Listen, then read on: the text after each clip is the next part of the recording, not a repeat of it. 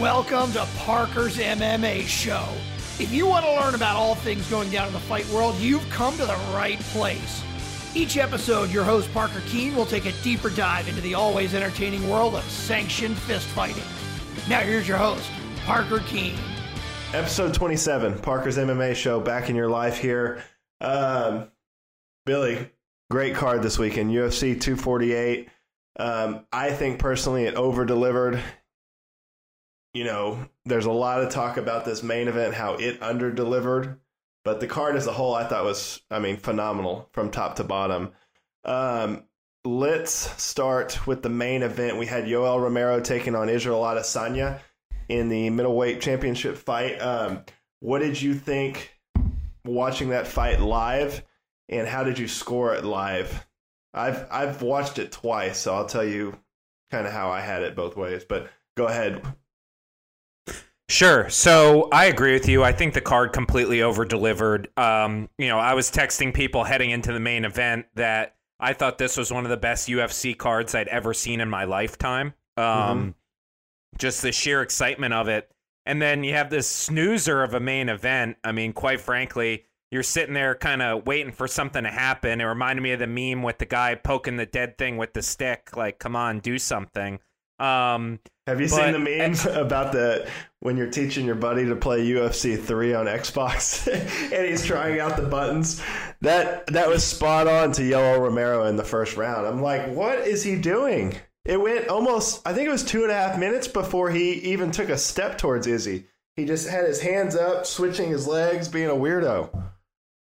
Yeah, man, and you know what? Like, if that's not a 10-10, I think we should remove that as a possible score in MMA, because to me, that's as clear as day, a 10-10, inactivity, guys clearly not going for it, and so I had that round tied. I had the second 10-9 for Yoel, then I had the last 3 to Izzy, so I was perfectly fine with anyone who wanted to give it 4-1 to Izzy or 3-2 to Izzy, but I just don't see any way Yoel Romero won that fight, to be honest.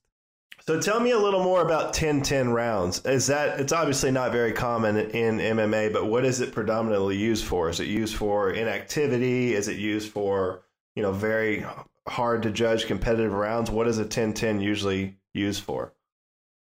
Yeah, so it's supposed to be used for inactivity. Essentially, the verbiage, I looked this up last night on the Command website, which is the referee training course that John McCarthy runs. And basically what it says is a 10-10 is supposed to be used very sparingly. And it's really about a draw due to inactivity, or if there's limited moments of action in a particular round, and it's kind of even. It's not supposed to be used under any circumstance to when a round is close and a judge just doesn't want to pick a winner. So that situation in round 1, I think, is almost a textbook 10-10 in terms of it was a relatively even round that was basically defined by inactivity. Okay, well, that makes sense. So I had it 3-2 Izzy. I gave round 1 and round 2 to Yoel. Round 1, I agree with you, could have been a 10-10. The only reason I gave it to Yoel is because he landed that big left hand that clearly hurt Izzy. His eye was all watered up, and he even said it, I think, on Luke Thomas's podcast and Ariel, that he was hurt, he was clipped, and he was shocked that Yoel didn't come in after him or try to chase him down and capitalize on that. So I gave 1 and 2 to Yoel, and then, clearly 3, 4, and 5 were all Izzy, and he really didn't do much besides those leg kicks. And you obviously see the toll that those had on Yoel. So, yeah, I think it's a clear 3-2 for Izzy, and he retains his belt. People are ripping this fight. They said, everyone online was saying, this is the most boring fight in recent history. Yes. I had to explain to my little brother, that was the Anderson Silva move. I had to show him some Nick Diaz highlight tapes and Anderson Silva. But, yeah, that was bizarre. What do you think as far as ranking that and probably most boring UFC fights / title fights you've ever seen? Where does that one fall? Probably right along the lines of Woodley against Wonderboy 2. Kind of actually a very similar fight to me, where it was a lot of inactivity. a lot of hesitancy to move in. To me, the most boring title fight that I've watched live is Tyron Woodley against Damian Maia. Mm-hmm. I thought that was just an absolute snoozer. And I'm someone who loves wrestling, loves grappling, as we'll get into later. But, I mean, that was terrible. I thought Izzy against Romero was a tick more exciting than that. I was definitely tense waiting for something to happen. Yoel can end a fight at any moment. Israel Adesanya kind of feels like he can end a fight at any moment with the accuracy of his striking. So that kind of kept me interested and glued to the TV, but very similar to Tyron Woodley against Wonderboy 2, which is a fight that I recommend that absolutely no one watch ever again. Yeah, no, I agree. And after about the third round, my feelings for that kind of left. Like with, Woodley and Wonderboy versus Till, it was kind of on the edge of your seat action because you knew how technical it was. You knew those guys, how dangerous of strikers they are, and at any moment they could switch the lights out. But to me, I mean, Yoel just decided not to fight is what it comes down to for me. And, like in those previous fights, we've seen Tyron Woodley get bashed, because he didn't push the action or he wasn't risky enough. But I don't think Yoel had any intention of pushing the offense. He just had this very, very strange, seemed one-dimensional defensive style, and that was all he brought to the table. There wasn't like a plan B, and that's not Yoel Romero. If Yoel Romero hurts you or clips you at any point, he's going to come after you and try to put you away. So I have no idea what the hell he was thinking, but I think the blame for this falls 100% on Yoel Romero and not Israel Adesanya. Yeah, I completely agree with you, Parker. I felt like it was similar to me, like when you see sometimes in like the Champions League, right, where Real Madrid will play some team from like Eastern Europe that doesn't feel they have a chance, and they put 10 guys basically on defense. They don't try and score goals. They just try and eke out a goalless draw and get to penalties. Mm-hmm. And that's kind of what it felt like from Yoel Romero. I mean, it was completely defensive.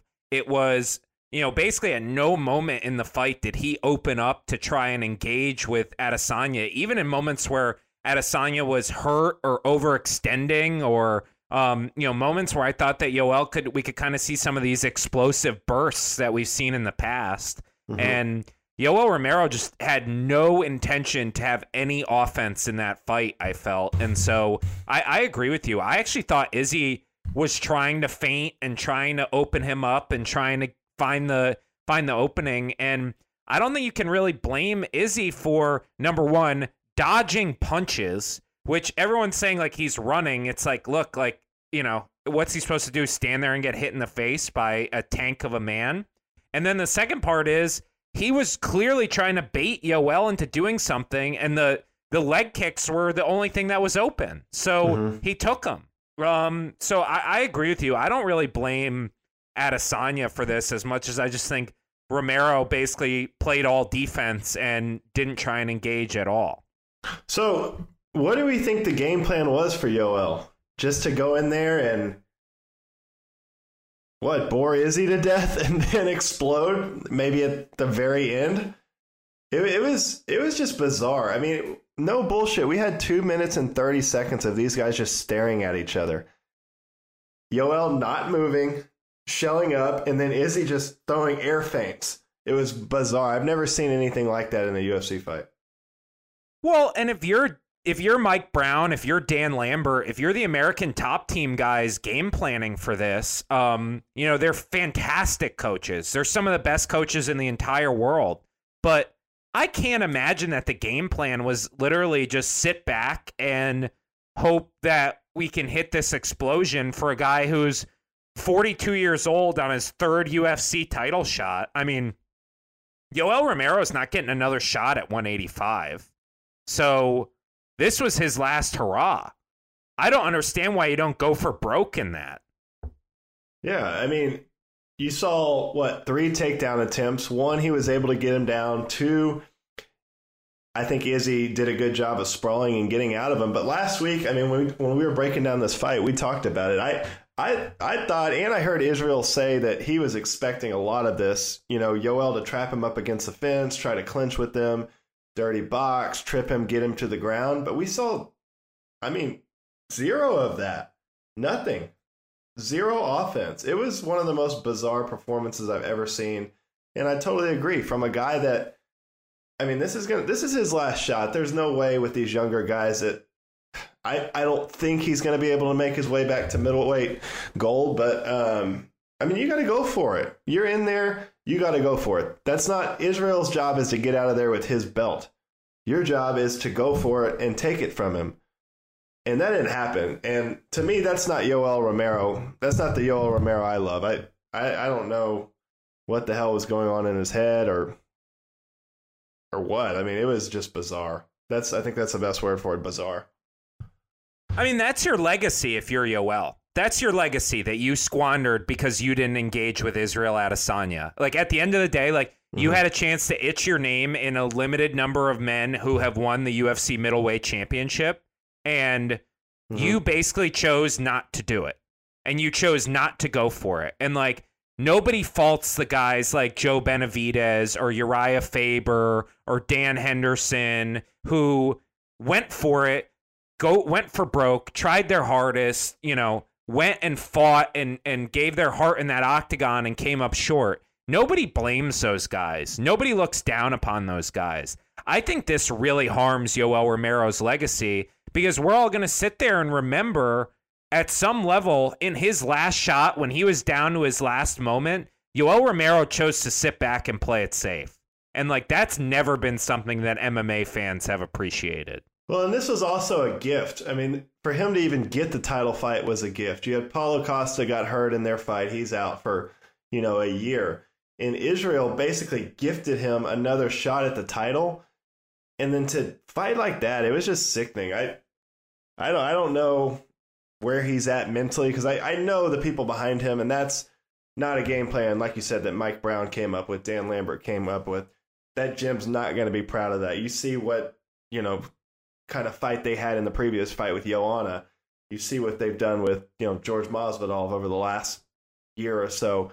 These are fighters that want to go for the kill and want to win, and that was not what I saw from Yoel Romero this weekend.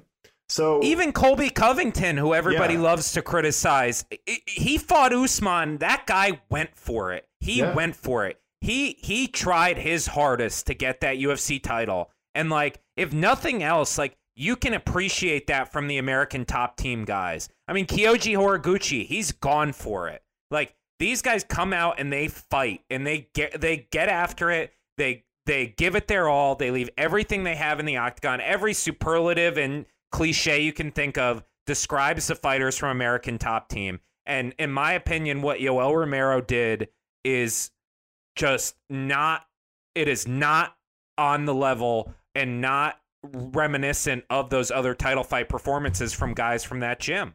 And it's really baffling to me. Or any fight that Yoel's ever had. I mean, Yoel's never had a fight like that.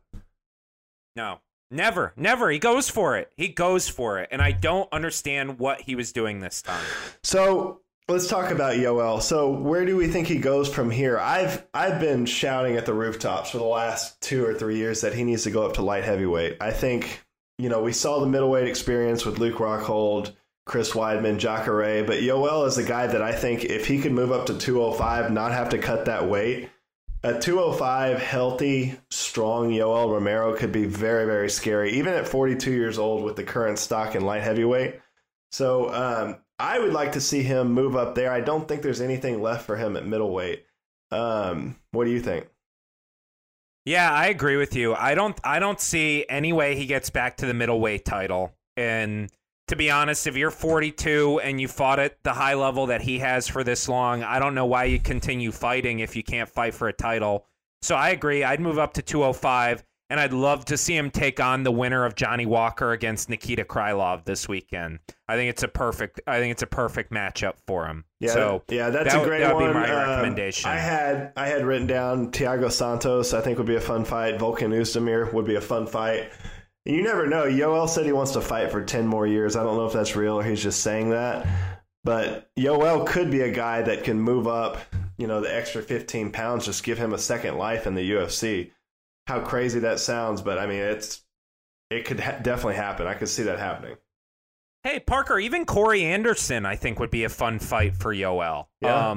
I think there's a lot of guys up there that are kind of in that, top 10 contender status at light heavyweight who Yoel Romero could be very competitive with at 205. So I would love to see him do that. Yeah. All right, let's move on to Izzy. So with this fight, I've seen a lot of people comparing this fight to some that Anderson Silva had throughout his career. The bottom line is, if you're going to run the show at middleweight, you're going to have some ups and downs, just like the stock market. You're going to go up, you're going to go down, you're going to have spectacular performances, you're going to have performances that just get by, do what you do to retain your strap. But what, if anything, do you think last weekend did to Israel's stock? I think it just delays his rise to superstardom, right? Mm-hmm. I think when we look back on this fight and on Israel's career in 10, 20 years, we're not gonna remember how boring this fight was. When people talk about Anderson Silva, they don't talk about the Damian Maia fight. Mm-hmm. People don't talk about like the Thiago Alves fight with George St. Pierre. It's one of these things where he checks the box, he gets Yoel's name on his resume, mm-hmm. he gets another title defense, starts to build himself up, and I think the next fight's going to be Paulo Costa, and I think it's going to be exciting. I think Paulo Costa is a bit of a brawler, to be honest, and he's going to come forward and force it, and that's going to be it. I just think this is going to be forgettable, whereas if Izzy knocked out Yoel Romero or beat up Yoel Romero in really convincing fashion and something that could produce a highlight, we'd all be talking about it. Every social media account would be posting about it. But the fact is it's not. And it's not hurting Izzy's stock. It's just kind of keeping him right where he is. No, I agree. To me, I mean, he won the weekend. He got out of there with the win against Yoel Romero. He took very little damage. He kept his belt. He basically set up a fight with Paulo Costa that's going to be a giant fight. It's going to push him to the brink. That's going to deliver action. If I had to tell you, I mean, I see that as I saw the Weili Zhang versus Joanna fight. That's going to be an action fight. That's going to be awesome. So I totally agree. I think it was a big stage. It was his first pay-per-view in the United States. I think the UFC regroups, makes that fight in New York, the Paulo Costa Israel Adesanya.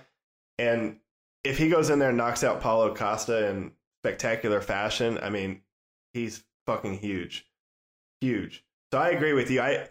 I think it's a small dip in his stock for this week, but MMA fans have very, very short memories. It's all about, what do you do next? What do you do next? What do you do next?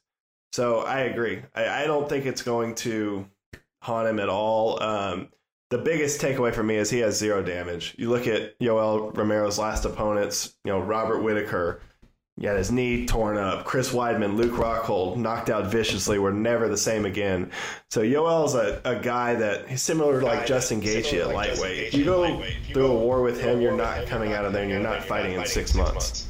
So, I mean, it was best case scenario. Obviously, I think Israel wanted a knockout or a better performance, but he got the win, put Yoel on his list, and he's healthy. Win-win. So I think it's a win-win. What do you make of the notion of people, and we got this a little bit, after the Anderson Silva fight, but what do you make of the notion of people saying that Israel Adesanya is a boring fighter? Oh my God. It's one of these things where people just tell on themselves. They tell on themselves that they don't watch these fights. Go watch the Kelvin Gastelum against Israel Adesanya fight and tell me how boring Izzy is. Mm-hmm. I mean, seriously. That's it. That's all you need. Yeah. Yeah, I mean, that was a fight of the year contender. Outside of that, he's got 4 performance bonuses, 3 TKOs. He knocked out Robert Whittaker, for God's sake. He's now 19-0 with 14 knockouts. So the guy, Israel comes to fight. To me, this is just a very, very...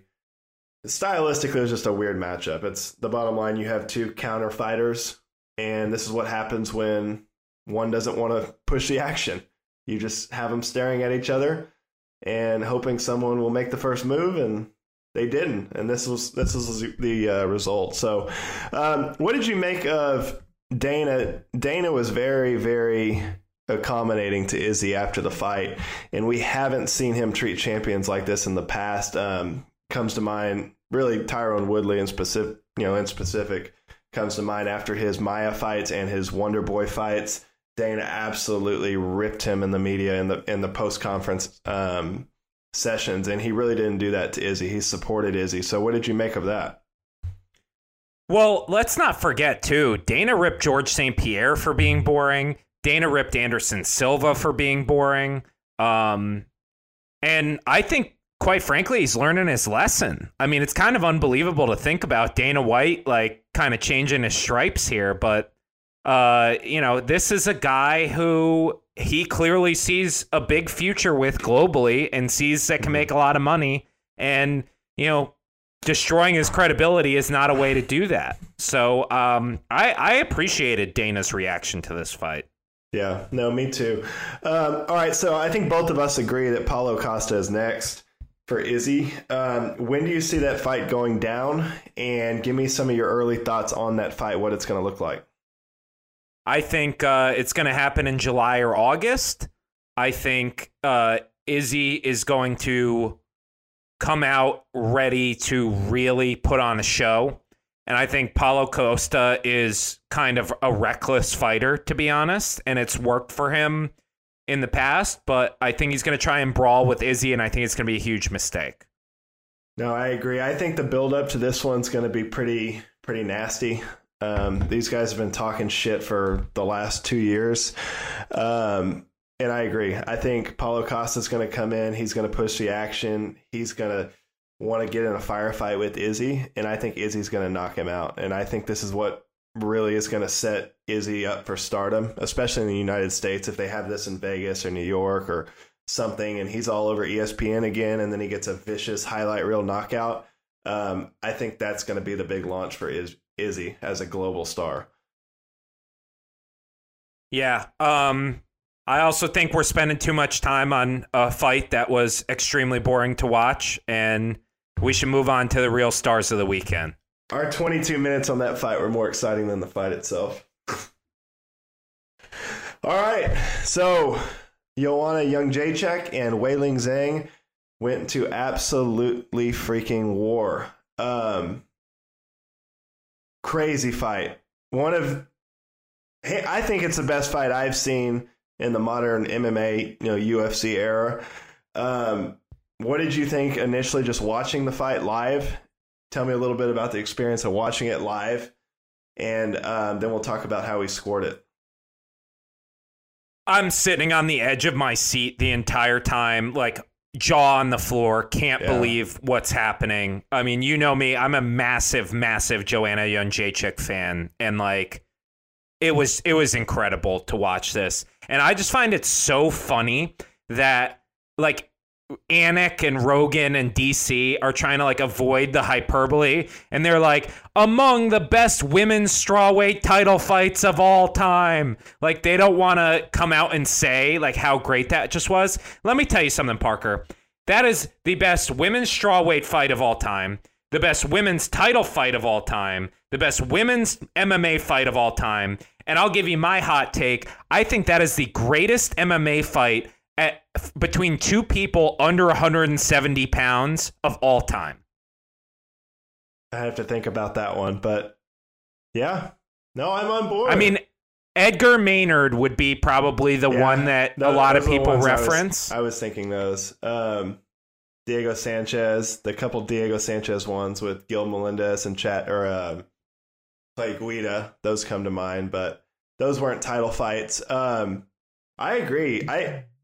This was a fucking crazy fight. These two girls just went in there and they were willing to die in there. I mean, that was crazy shit. Every time that Weili Zhang hit Joanna with one of those big overhands, I was just waiting for her to go out. But as soon as she wore those shots, she was coming right back with her own shots. I mean, it was incredible. I've watched it 3 times now, and every time it gets better and better.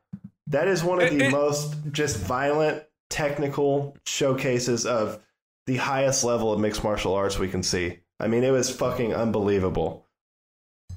I mean, you know what fight it reminded me of that is probably going to be sacrilegious to a lot of people in the MMA space, but I really don't care. It felt like the female version of Fedor versus Cro Cop from Pride to me. Like, yeah. Just two people at the absolute top of their game, going to war, giving, like, with technique. There is toughness. There was brawling. There was, technicality. I mean, it was beautiful. It was incredible what these two women did on Saturday night. Okay, so I've watched it 3 times, and I've scored it the exact same every time. I had the first round going to Weili Zhang. I thought it was close through about halfway through, and then she started getting some confidence and landing those big shots, and I thought she ended up doing more of the damage throughout the first round. The middle frames I gave to Joanna. So I had 2, 3, and 4 all going to Joanna. I just thought she brought a better pace. Round 3 and 4, Weili Zhang started to fade a little bit, and Joanna was coming on. And then honestly, round 5 was a toss-up. Round 5 could have went either way. So in my eyes, I'm not upset with the decision. I would have been happy to see either girl win. I would have been happy for a draw. I mean, honestly, it was that close. It was neck and neck from the first bell. So how did you score it live? So I scored it 1-3-5 both times I've had it for Joanna, which is hilarious that we both scored it 3 rounds to 2 for Joanna, but different rounds, right? And I just think it's a razor thin fight. I don't know kind of how else to put this other than like this. I think it should have been a draw. Like, I know we do like round by round scoring, but like that is as even a mixed martial arts fight as you will see, in my opinion. And I want to run it back. I hate immediate rematches. I argue against them all the time on this podcast. You said that the night of. You said, I hate immediate rematches. But I think it's, to me, we'll talk about the possible options, but this is one. I think Joanna, hopefully she didn't sustain any major injuries or anything, but I think she's just back. I think her confidence is back, and going through a war like that with Weili Zhang, she's going to feel on top of the world. There was no losers in that fight. That was a fucking phenomenal fight. Phenomenal fight. So, yeah, my experience live, like I told you, I've watched it 3 times. I watched it live at my house. It was, edge of my seat the whole time, just hanging on every single punch. And then I've watched it with my brother and then my dad. And, I mean, everyone was buzzing about that fight. I had people calling me, texting me, Instagramming me. Did you see that fucking fight? Did you see that fight? It's crazy. So, all right, let's, How about this, Parker? Go ahead. Do you remember when they booked Weili Zhang against Jessica Andrade for the title fight in China? Do you remember the backlash to that? Like, people basically saying, like, oh, the UFC is just trying to cash in China. She doesn't really deserve it. It should be the Joanna rematch or Tatiana Suarez. Like, are we ready as an MMA community to admit we were 100% wrong, and myself included?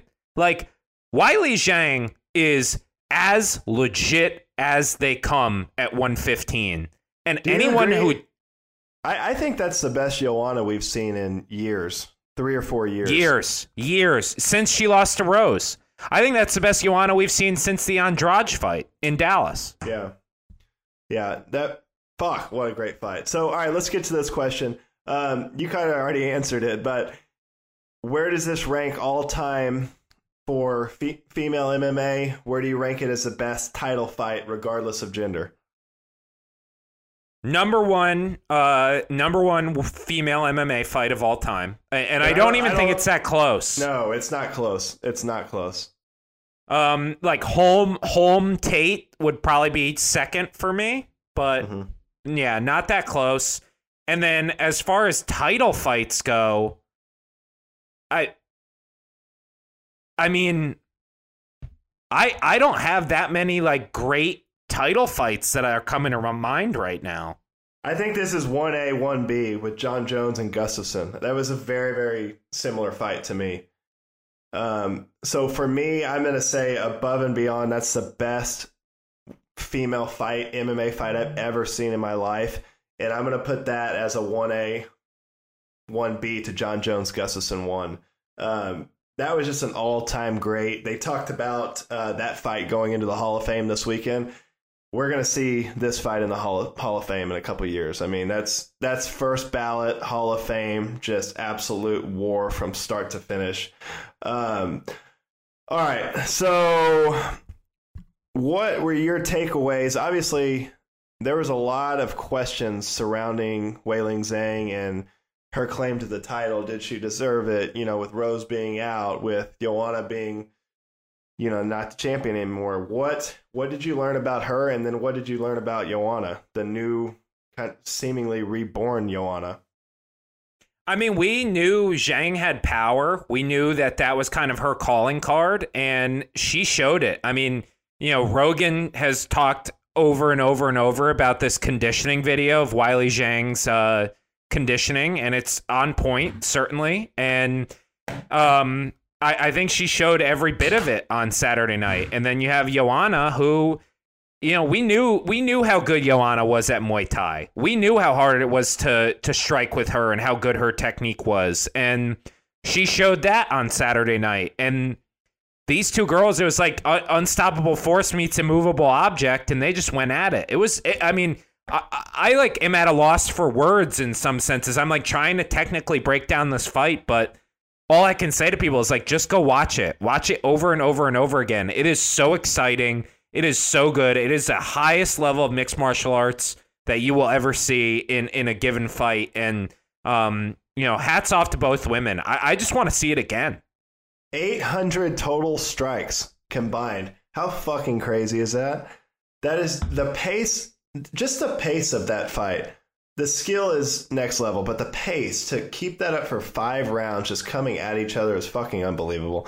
I don't think we'll ever see anything like that again for a while. That was amazing. I really think that's going to motivate everyone in that 115 weight class. It's already the best weight class in women's MMA, but I think that's going to make people raise the bar to see what the potential of a woman in that weight class is. That was excellence. That was MMA excellence that we witnessed this weekend. It was fucking incredible. So, all right, let's talk about the pay real quick. This really upset me. I hated this. But apparently Weili Zhang is walking away with around $200,000, $100K to fight, $100K to win. And Joanna's walking around with $106,000 after that 5-round bell-to-bell just fucking war. What are your thoughts on the injustice there? That is fucked up. UFC fighters, if any of you listen to this, unionize. Get a union. You need a fighters union. You need to get your fair share of the revenues from these events where you guys sacrifice your health for our entertainment. Get a union. UFC fighters are criminally underpaid. It's so bad, and they need to figure it out. Will those girls see a share of the pay-per-view, or is that just for the main event? They should see a share of the pay-per-view because it's a championship fight. Dana needs to stroke both of them a check for $1 million. It's an all-time fight, and you got paid $100K to do it. I mean, Diego Sanchez made that amount of money to take an illegal knee from Michel Pereira.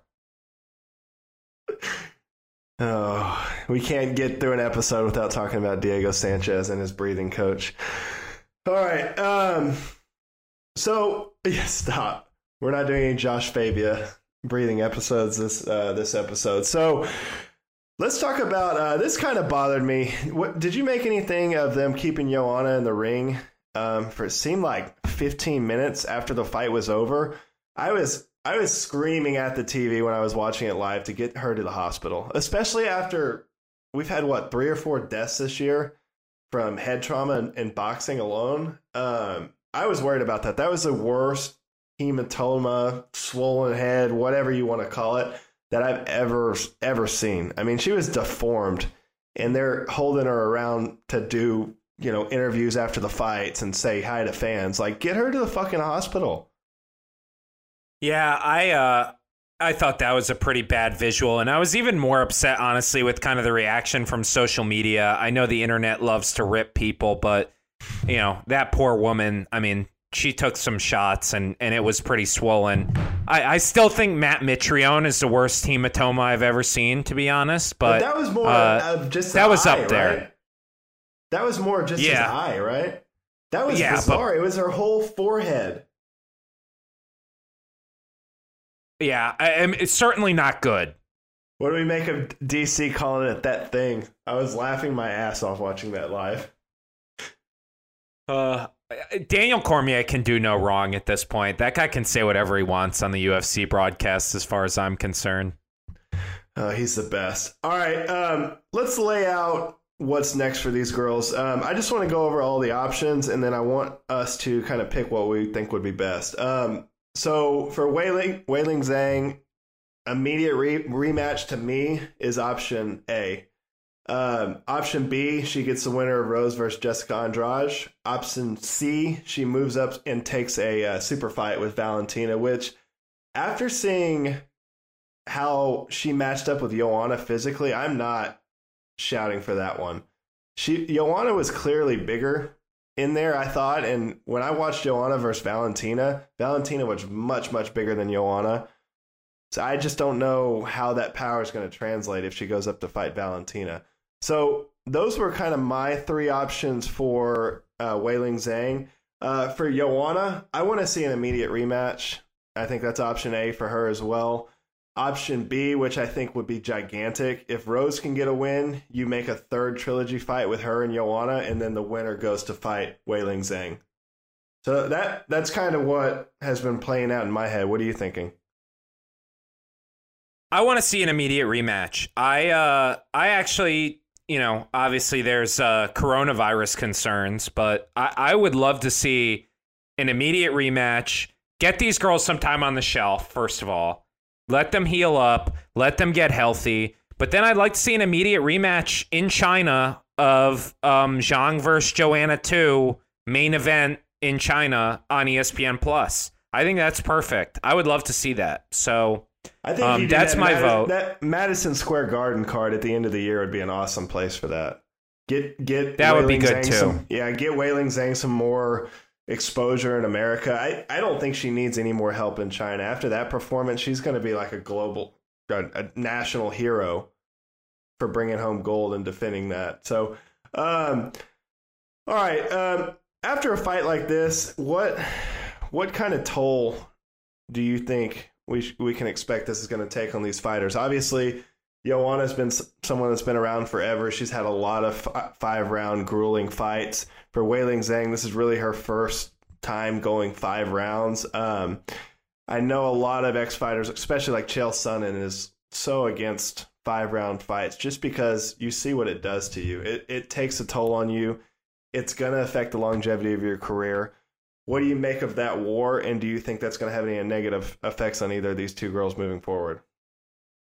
Yeah, so look, you're not coming back for International Fight Week after that fight. So if I'm them, I'm on the shelf for probably 6 months and then planning to get ready, like you said, for the November Madison Square Garden card. Like, I think that's kind of the perfect timeline for both women is, put them on the shelf for 6 months, let it marinate. You got to let, number one, Rose against Andrade, but also we got to wait for Tatiana Suarez to get back. I mean, that's the other kind of boogie woman of this division. So I think just put them on the shelf for 6 months and then come back maybe in November. But like you said, I mean, there's no way you don't come out of that the same fighter. There's just no way. No, I agree. But at the end of the day, one of the best fights I've ever seen in my life.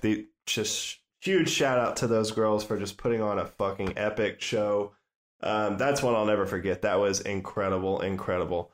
So let's move on to the Irish and the Dagestanis inserting themselves in every headline ever of any show. So Islam Makhachev tweets out, "This is not a woman's sport. Palm to the face." And then not moments later does Conor McGregor jump in and go after him. What did you make of all that back and forth and Conor and Khabib and Khabib's camp going at each other again? Look, there's a lot of stuff Conor says where I'm kind of scratching my head, like, how could you possibly think that?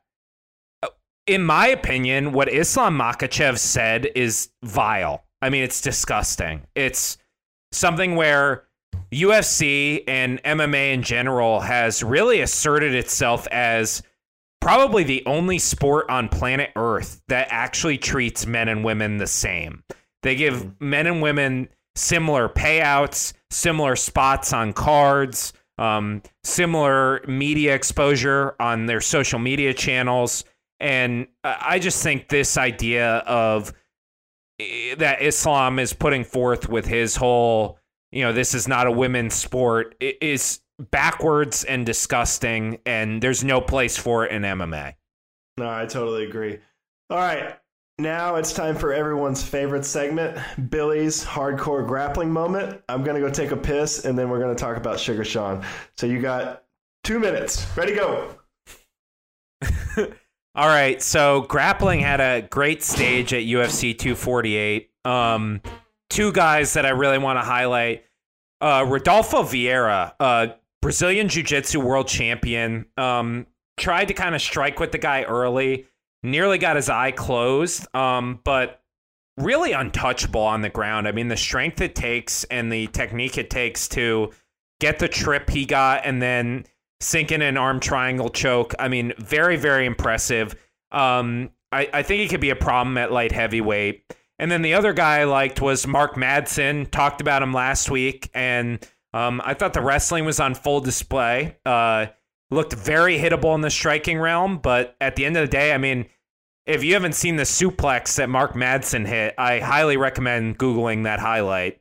But two guys who I think what's interesting about them is their grappling is so high level. It's interesting to see that if they can get better every single fight in the striking, what their ceiling is, and if they can really challenge for a title here. I don't know, Parker, how did I do? You probably crushed it. All right, so after 2 long years, Sugar Sean O'Malley back in action. Man, he was one of the stars of the show. I mean, how calm, cool, collected, crisp, his movement, I mean, everything. Sugar Sean O'Malley crushed it. He couldn't have had a better day, I don't think. I couldn't believe it. I couldn't believe how good he looked. Like, he didn't even really need to warm up. Like, he just came out and it was smooth. The timing was there. He was creative. It was unbelievable. There's nothing more to say about Sean O'Malley. I mean, it was so flawless. Here's my only thing. How about this, Parker? August, UFC Dublin. Rumors of McGregor. Rumors of other fighters. Give me Sean O'Malley against Nathaniel Wood live from the 3 Arena in Dublin. What do you think about that? I love it. I love that. Love it, love it, love it. Especially if you could get him on a Conor McGregor card. He's got fucked out of, I think, 2 Conor McGregor cards now where he was pulled. So that would be a big stage and a big springboard for him to just become a gigantic star. He's got everything. The dude's got everything. I said it last week. He's Nate Diaz mixed with Conor McGregor. He's got it all. He's the full package. He looks like he's filled in a lot. His frame. He looks stronger. He looks solid in there. I think he's put on about 10 pounds from when he was fighting, 2 years ago. He said he walks at like 258 or 158 right now. So, man, Sugar Sean looked good. Smooth, calm, cool, collected. I'm totally down for Nathaniel Woods. I had written down John Dodson. I think John Dodson's a fun fight. Jimmy Rivera.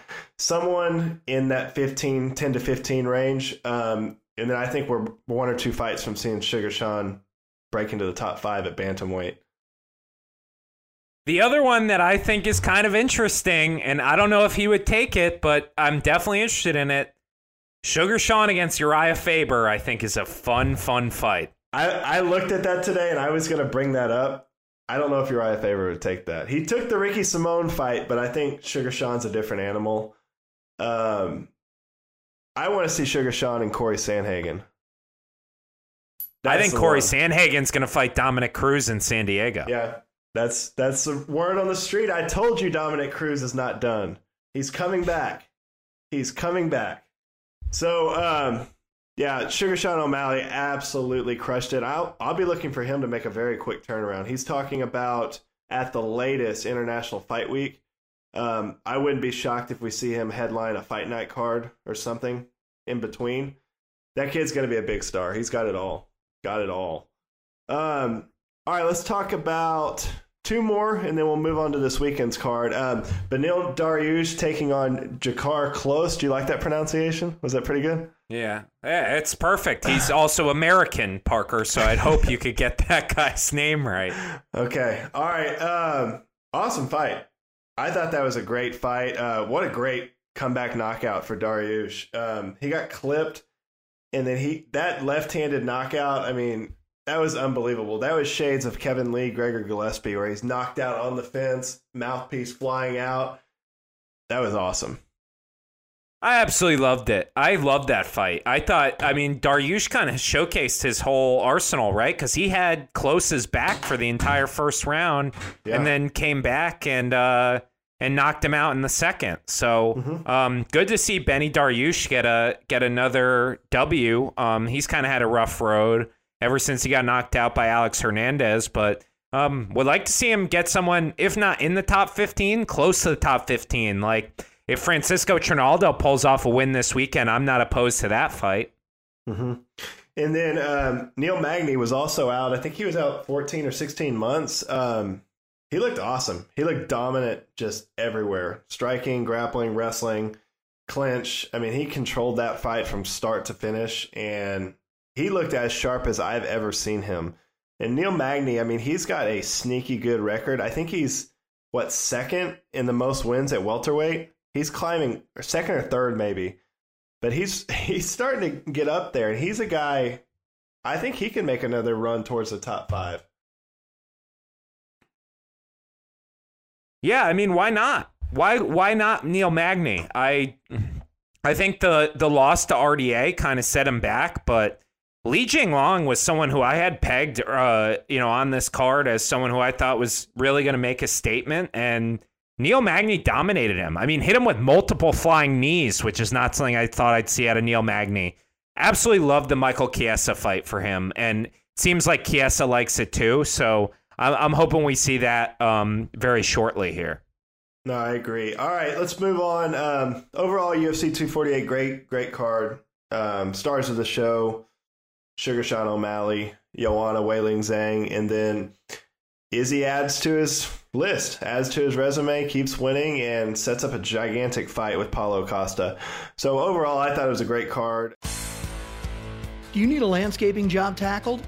Keen Landscaping is a family-owned and operated full-service landscaping company based in Dallas, Texas.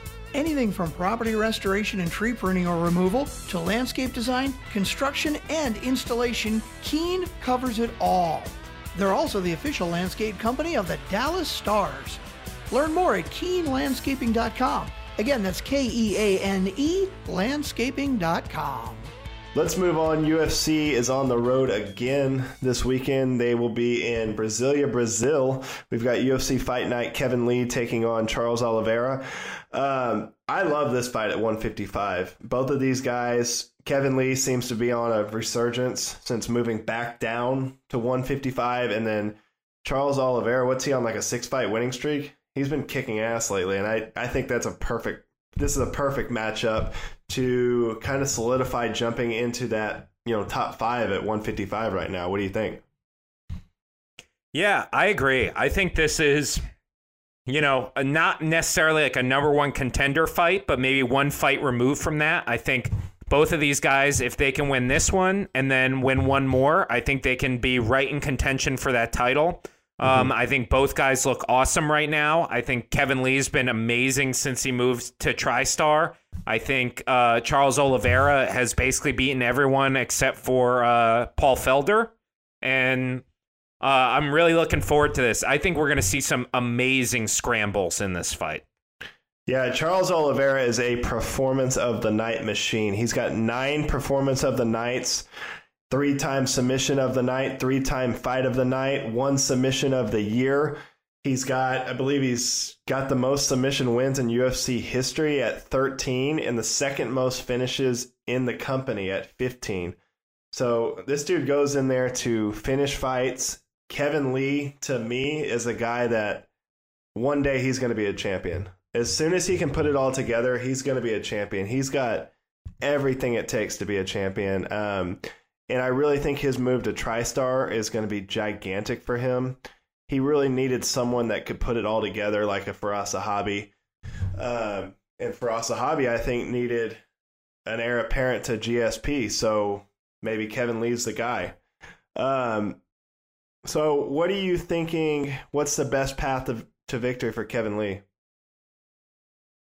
I think Kevin Lee's got to keep this fight standing. I think Kevin Lee probably has the advantage in the striking. I think if this goes to the ground, I actually think he's in trouble. I think he has very good wrestling, but his grappling and his submission defense is not capable of defending with Oliveira. So I think he's got to keep it standing. He's got to find a way to use his feints to land power shots. And Oliveira is a guy who I think you have to put his lights out or he's going to keep coming.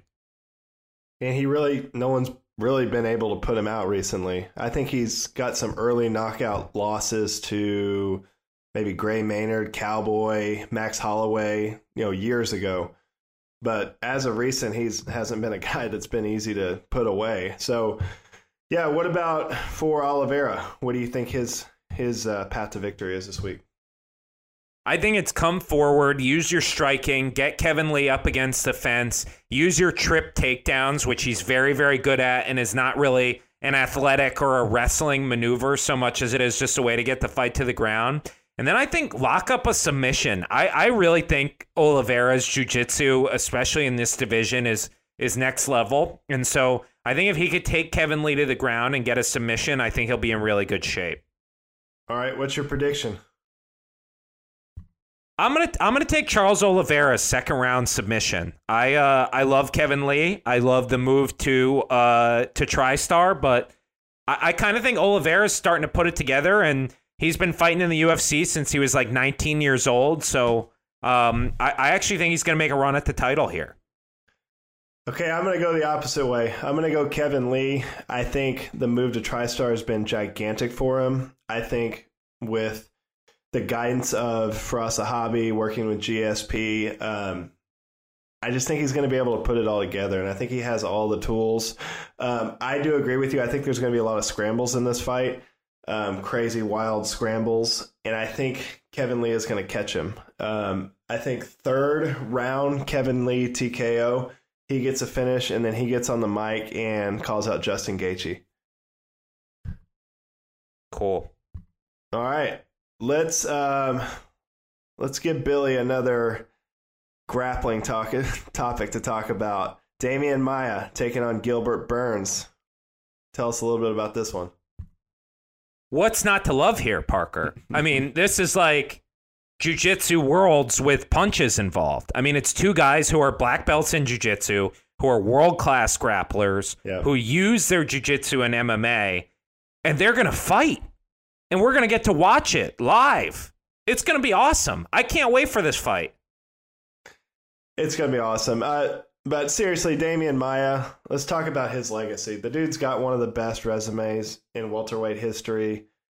He's the epitome of a guy that's a specialist at something that has just been able to stay at elite levels, beat a lot of the best guys in the world for, the past 10 years. So, is this Damian Maia's retirement fight? Or is he going to have This one is more? it. This is it for Damian Maia. He's a guy to me. It's anyone, anytime, anywhere. Both of his title shots that he got in the UFC, he earned them to the highest degree. He has an incredible resume of guys that he's fought. He has, gone incredibly far for a guy who really was a specialist, like you said. And one of the most unique styles in all of MMA. I think his kind of very methodical jiu-jitsu game is something we'll probably never see again. And I'm so impressed. I've enjoyed watching him so much over the years, and looking forward to one last ride with Damian Maia. I mean, he has been in there with everyone. You look starting back in 2009, Chael Sonnen, Nate Marquardt, Anderson Silva, Mark Munoz, Chris Weidman, Rick Story, John Finch, Jake Shields, Rory McDonald, Neil Magny, Gunnar Nelson, Matt Brown, Carlos Condit, George Gamebred Masvidal, T. Wood, Colby Covington, Usman, and then Ben Askren. Who has a better welterweight resume than that? Like George St. Pierre, and that's probably it. Yeah. Yeah, he's going to go down as one of the greats. So, I think this is a great matchup, great way for him to go out. What's your prediction on this one? Ugh, you're going to make me do it, aren't you? I'm going to take Gilbert Burns by decision. All right, I'm going to roll with my guy, the old crafty veteran, Damian Maia, second round submission. Let's get crazy. All right. Two exciting light heavyweights back in action. Johnny Walker taking on Nikita Krylov. How do you like that Russian pronunciation, Billy? Unbelievable, Parker. Truly. The strides you've taken over the past 2 hours of us recording a podcast have been unbelievable. All right, both of these guys coming off losses. Krylov is coming off a decision loss to Glover Teixeira. Corey Anderson viciously knocked out and put a halt to the hype train that was Johnny Walker. This is a big spot for both of these guys to get back in the top 10 and start working their way back up to the top. What are your thoughts on this fight? I don't see any way that this is an extremely weird fight. I think both of these guys have kind of bizarre, flashy styles. And I'll also be surprised if this makes it out of the first round, because I think these guys are just going to go for it, and I think they're going to try and kill each other. I agree. I think Johnny Walker's made his move to TriStar as well, hasn't he? Yeah, so he was posting Instagrams of him up at TriStar with Firas, and I think that's a good move for him. I got the feeling that Walker was kind of training with someone who wasn't at the level of the UFC in terms of coaching. And so I think moving to Firas Zahabi is really going to help him capitalize on his physical gifts. I still think that this guy could be the next big star in Brazil. You know, obviously he had the setback with Corey Anderson. He got caught. That happens, at the heavier weight classes. But this guy's got it all. He's got flair. He's got the walkouts. He's got the dancing abilities. He's got the weirdness. He's got the flash. He's got the spinning shit. Johnny Walker's a full package, and I still think he's 1 or 2 fights away from getting a shot with John Jones. And still in the back of my mind, I think Johnny Walker's got a shot in hell at catching John Jones with some crazy shit. And that's really still one of the only people I see that could take down John Jones at light heavyweight if he decides to stay there. So this is a big spot for these two guys. Both of them need a big win here. Anything else from UFC Brasilia?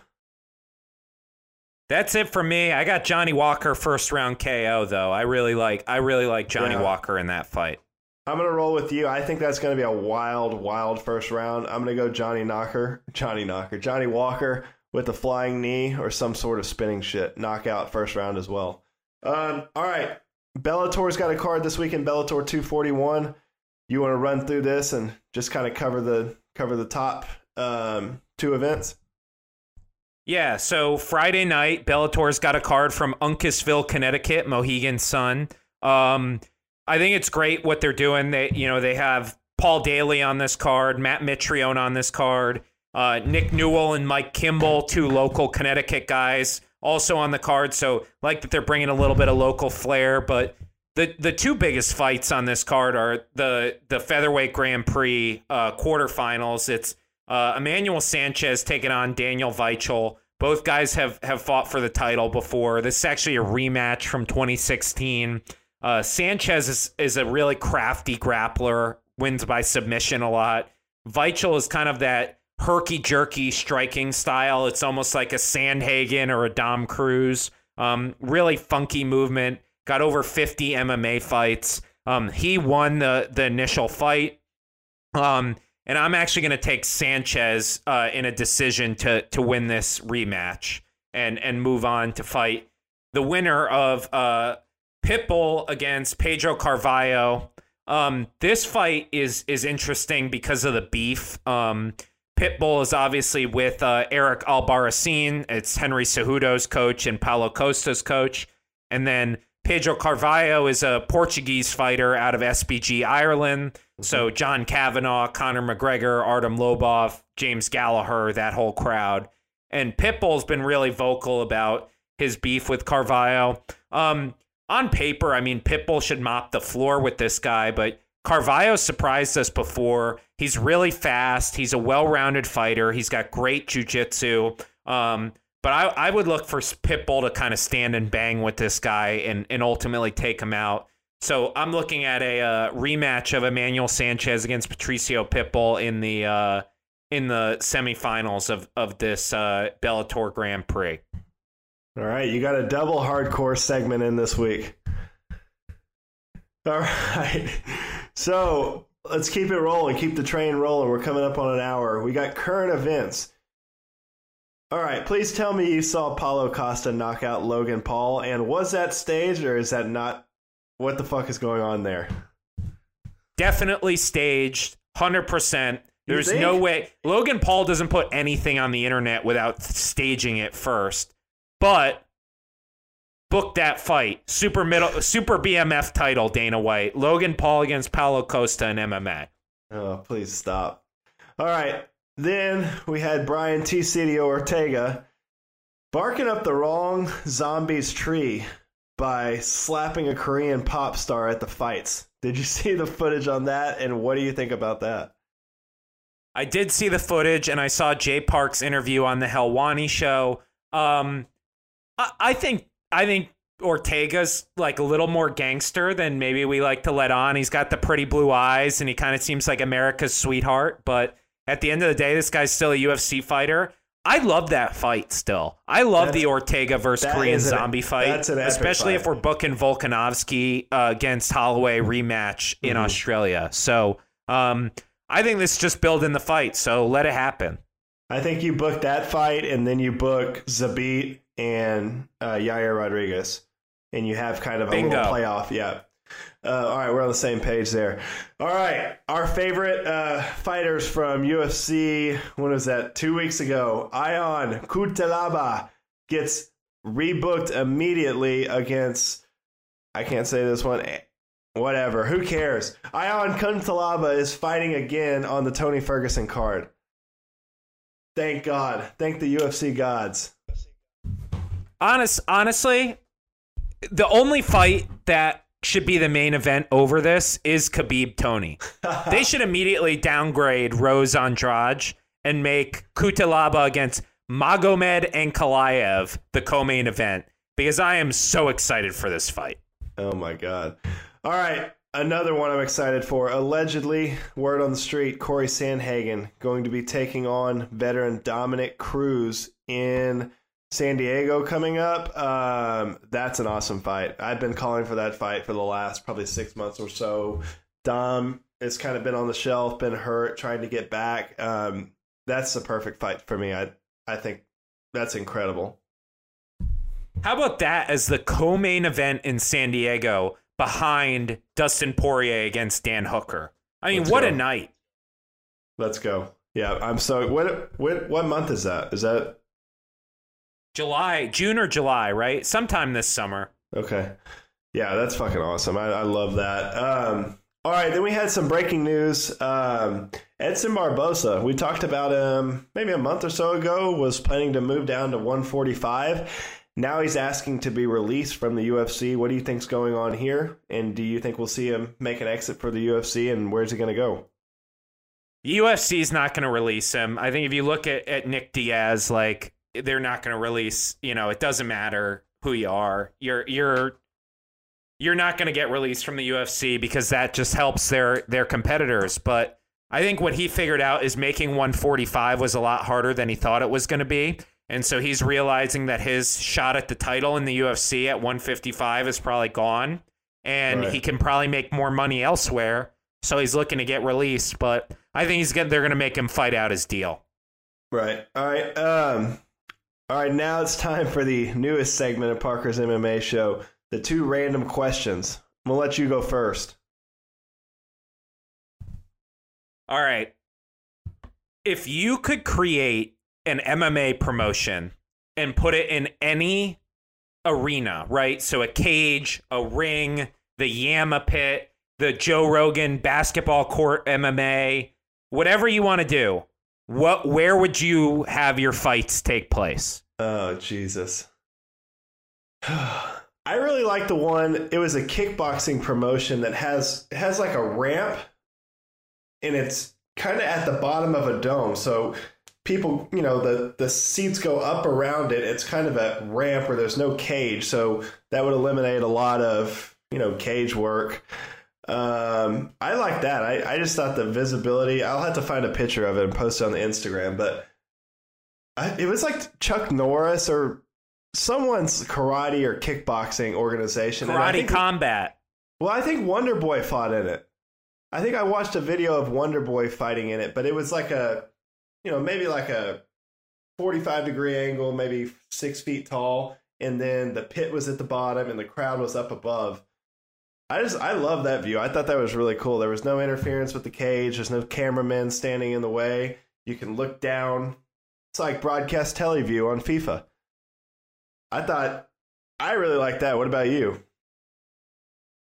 I love the M1 promotion in Russia has this like octagonal ring that has cage fencing at the bottom of it. If you Google M1 ring, I think every MMA promotion should fight in that thing.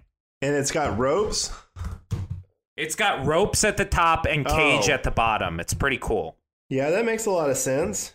And then it's kind of elevated. Yeah, it's elevated. Huh. All right, I'm down with that. All right, my question for you. So, Mick Maynard, Dana White, Sean Shelby get together. What are the 3 biggest money fights they can make in 2020? You can only use Conor McGregor for 2 of them. Okay, number 1 money fight for 2020 is Brock Lesnar against John Jones. Really?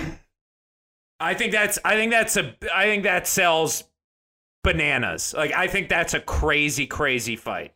Oh, okay.